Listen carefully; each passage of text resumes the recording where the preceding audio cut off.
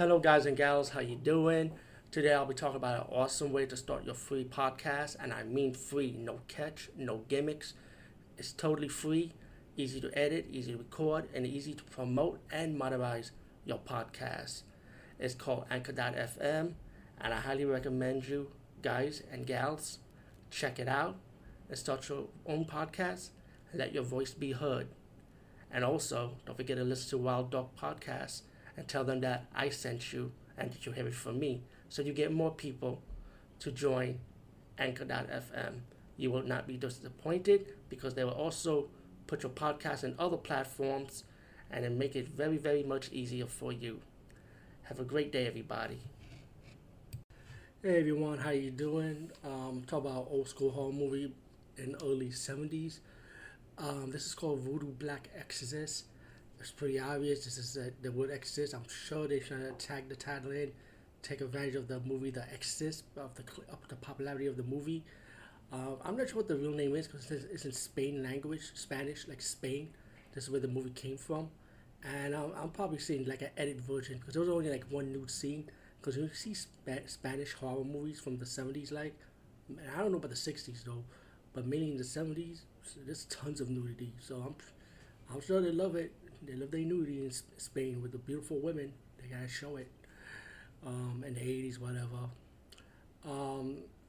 Voodoo Black Exorcist has a typical story. It's about this voodoo priest that fell in love with a woman who she was already married to, having a little affair. Fought the woman's husband, he died, and of course, not only the tribe of the village executed him and the woman he was having an affair with, both got executed. Many years later, his coffin been found, and he's in the ocean. His coffin is being put to an ocean cruise liner, and I don't know where the hell it was going with this coffin. Maybe to a museum. Yeah, I gotta follow this movie because the dubbing, it was so annoying. Be honest with you, it's like your typical dubbing, man. But when the mummy wakes up, it's like has a prune face like, and every time the mummy kills people, then it turns to like a normal skin, and then he has like vampire like powers. Like, of course, he needs blood. He can hypnotize people, making them to work for him, and he kills a few people in the cruise. Then later on, he starts showing himself to the professor. Tells the professor, "You know who I am. I'm the mummy, pretty much, you know." So he exposed himself later on towards the movie.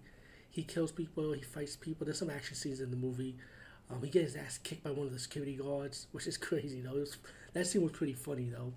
But the movie it's not slow paced. I feel like it doesn't get to its point. I'm just surprised the movie's a little long though. It says like 1 hour 21 minutes, but it feels long though.